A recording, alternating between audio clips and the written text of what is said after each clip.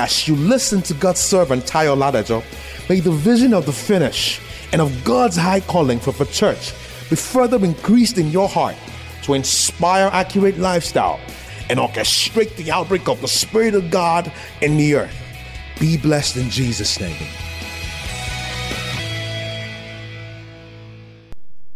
Righteousness exalted a nation, but sin is what? A reproach to any people.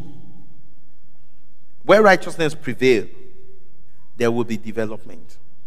The word exalt in Hebrew, room, that's the Hebrew rendition. That's the root meaning of the word exalt, room, R-O-O-M. And the word room means development.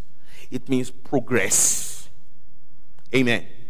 Progress and development are the atmosphere and environment that are consequences of righteousness.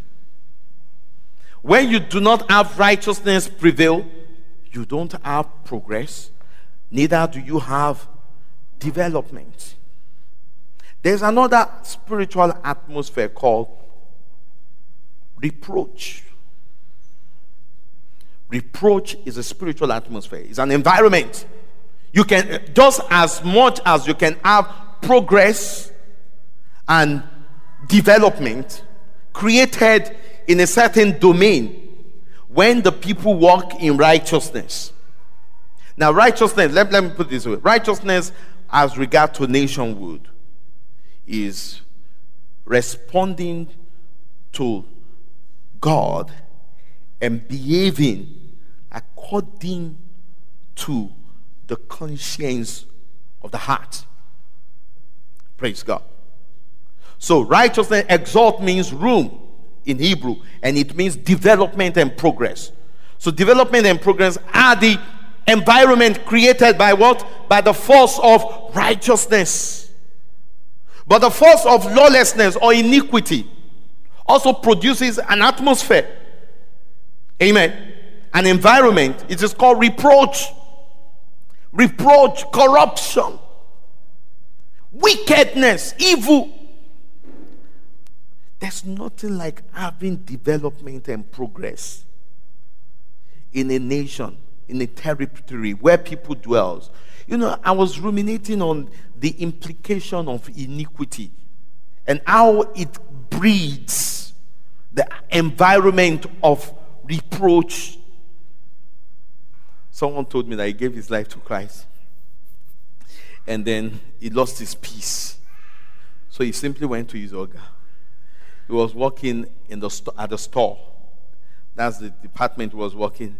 And said, I have joined them to steal these. I've joined them to do this. I've joined them to do this. And these are the names of the people involved. Okay.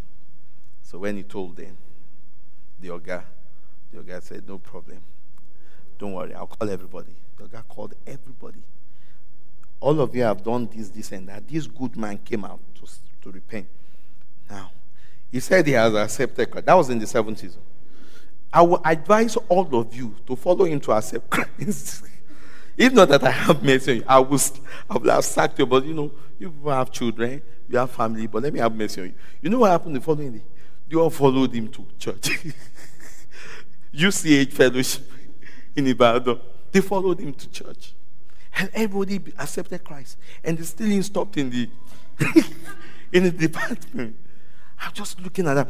Do you know that means the depth of darkness, the thickness of darkness in Nigeria wasn't thick. It wasn't so thick. When we talk about gross darkness, that's what we have today in the economic world, in the marketplace. Gross darkness. Homes and our families, gross darkness. Praise God. So light speaks of the environment, the prevailing atmosphere, and activities that have been accepted as a way of life. Amen. So also darkness. You can have the atmosphere, environment of reproach, like I said, corruption, promiscuity. Promiscuity could be accepted as a way of life of the people. Prevailing atmosphere. chaos. God will heal our land. You know the kind of chaos we have in this land?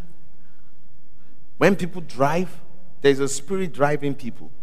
It's called the spirit of chaos and disorderliness. People are not satisfied when everything is in order.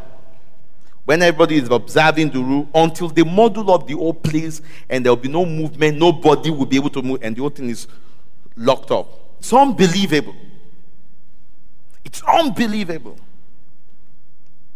When light is a prevailing atmosphere, you don't need the law enforcement agents. Thank you for listening to this timely word of the Lord.